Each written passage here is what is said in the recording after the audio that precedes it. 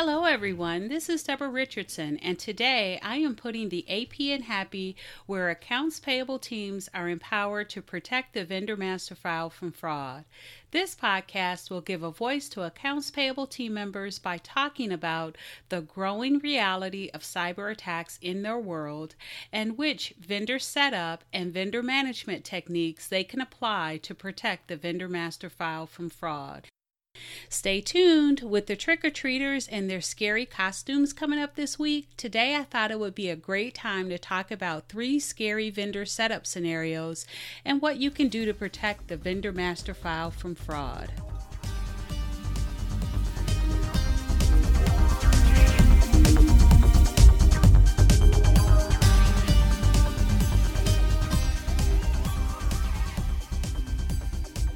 Welcome to episode 4, 3 scary vendor setup scenarios, how to protect your vendor master file from fraud. So let's first talk about the minimum required documentation and validations to set up a new vendor or make a change to an existing vendor in your vendor master file to protect your company from fraud and reduce the risk of penalties for non-compliance. The first one we should all know and love, and it is collecting the IRS W-9 for a U.S. vendor or collecting the IRS W-8, whatever version is appropriate, for a foreign vendor, and then doing the IRS 10 check. U.S. entities must certify their vendors or payees to avoid penalties and interest resulting from legal name and tax ID mismatches with IRS records, and you need to do this prior to paying the vendor when you have leverage to require accurate information be submitted. So if it comes back as not successful, you have leverage to go back and require an updated W-9 or W-8. Record the results of the IRS 10 match and then also retain the IRS W-9 or IRS W-8 to document in case of an IRS audit.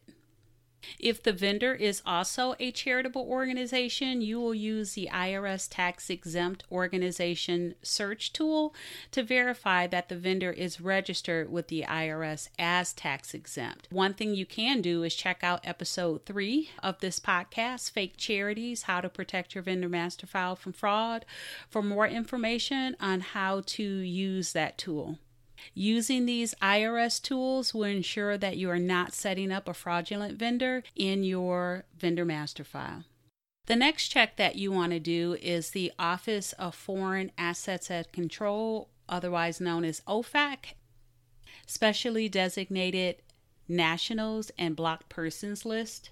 Compliance with OFAC regulations are required for all U.S. individuals and entities. Failure to comply can result in both civil and criminal penalties, so you want to make sure you search by the legal name.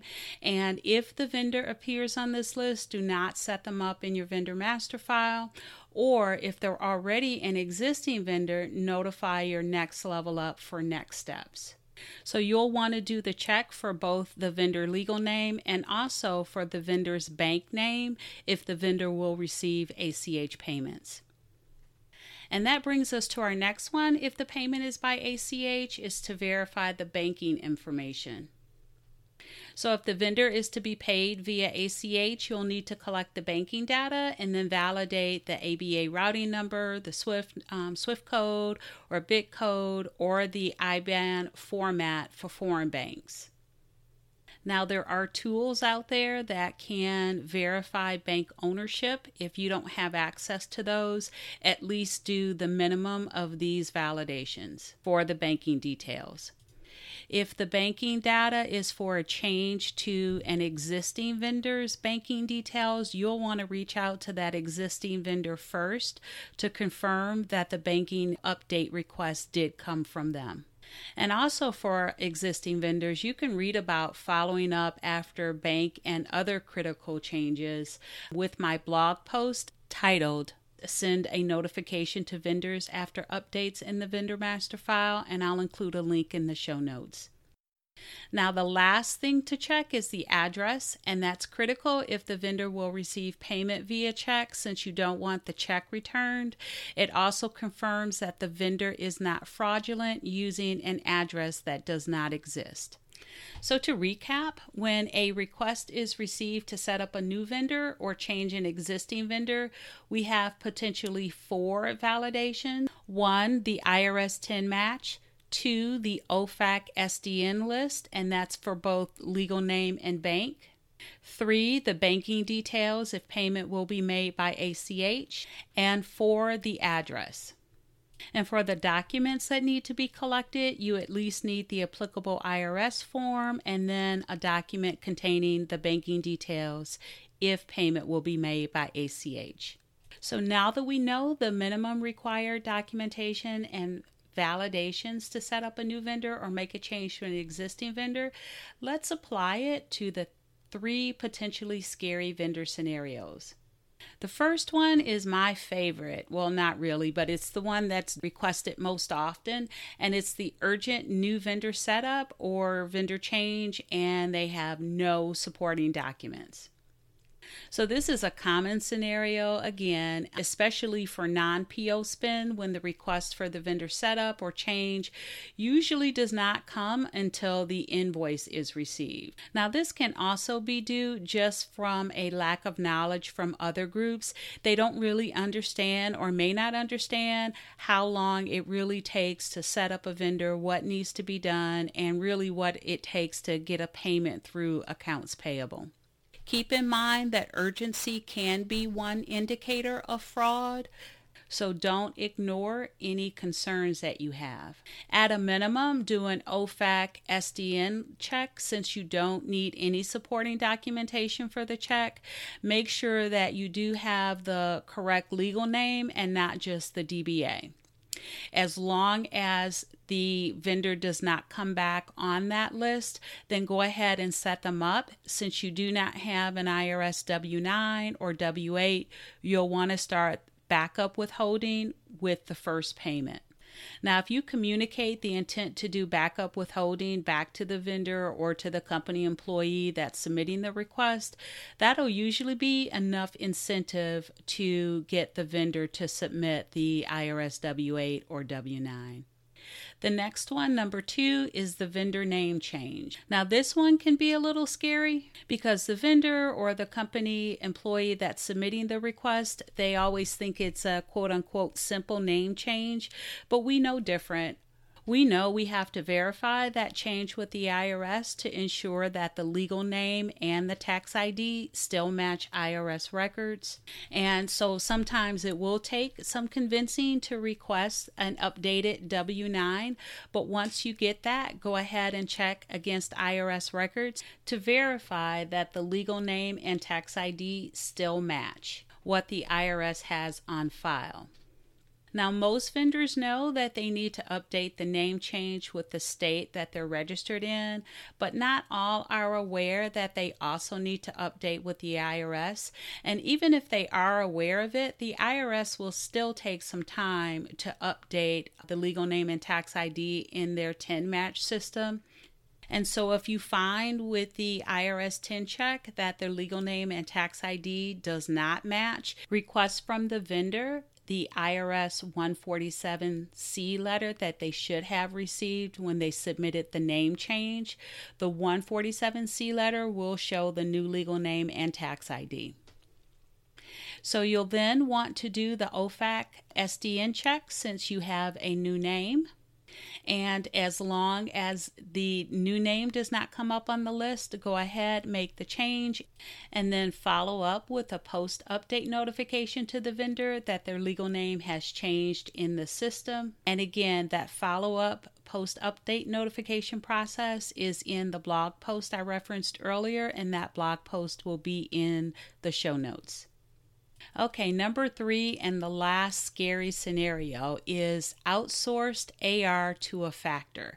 So if your vendor has assigned their AR to a third party, you should confirm with the vendor. And most times the vendor will send your company a letter stating the change. Make sure you have written documentation that it was requested from the vendor. Since most accounting systems or ERPs will allow a different vendor ID to be added to a vendor record as a remit to or alternate payee, set up a separate vendor record for the third-party vendor that will receive payments. To do that, you'll need to collect the same documentation and perform the same validations. Collect the IRS W-9 or W-8. Also collect the banking information if the payment will be by ACH, and then perform the IRS TIN match, do the OFAC SDN check, and then do the banking verifications. Once you have set the third-party vendor up in your accounting system or ERP, add that vendor ID to your original vendor to receive payment on their behalf. Now, I know these are extra steps. However, this does verify that the third-party vendor is not fraudulent and that you are not rerouting payments from your original vendor to a fraudulent vendor.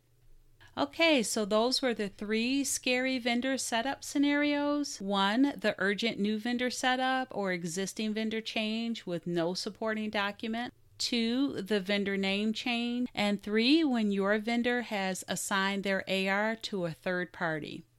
Now, these scenarios are less scary when you have full or partial automation, such as with a vendor self-registration portal that can require the vendor or company employee to submit the required documents and perform validations prior to the vendor being set up or existing vendor updated in your accounting system or ERP. They can also be less scary if you're using third-party sites or other software that can automate these and other validations. Just make sure that you review and perform any validations that are not currently being done by one of these methods, and be sure to include any additional validations or collect any documents that I haven't identified here that may be specific to your company or industry.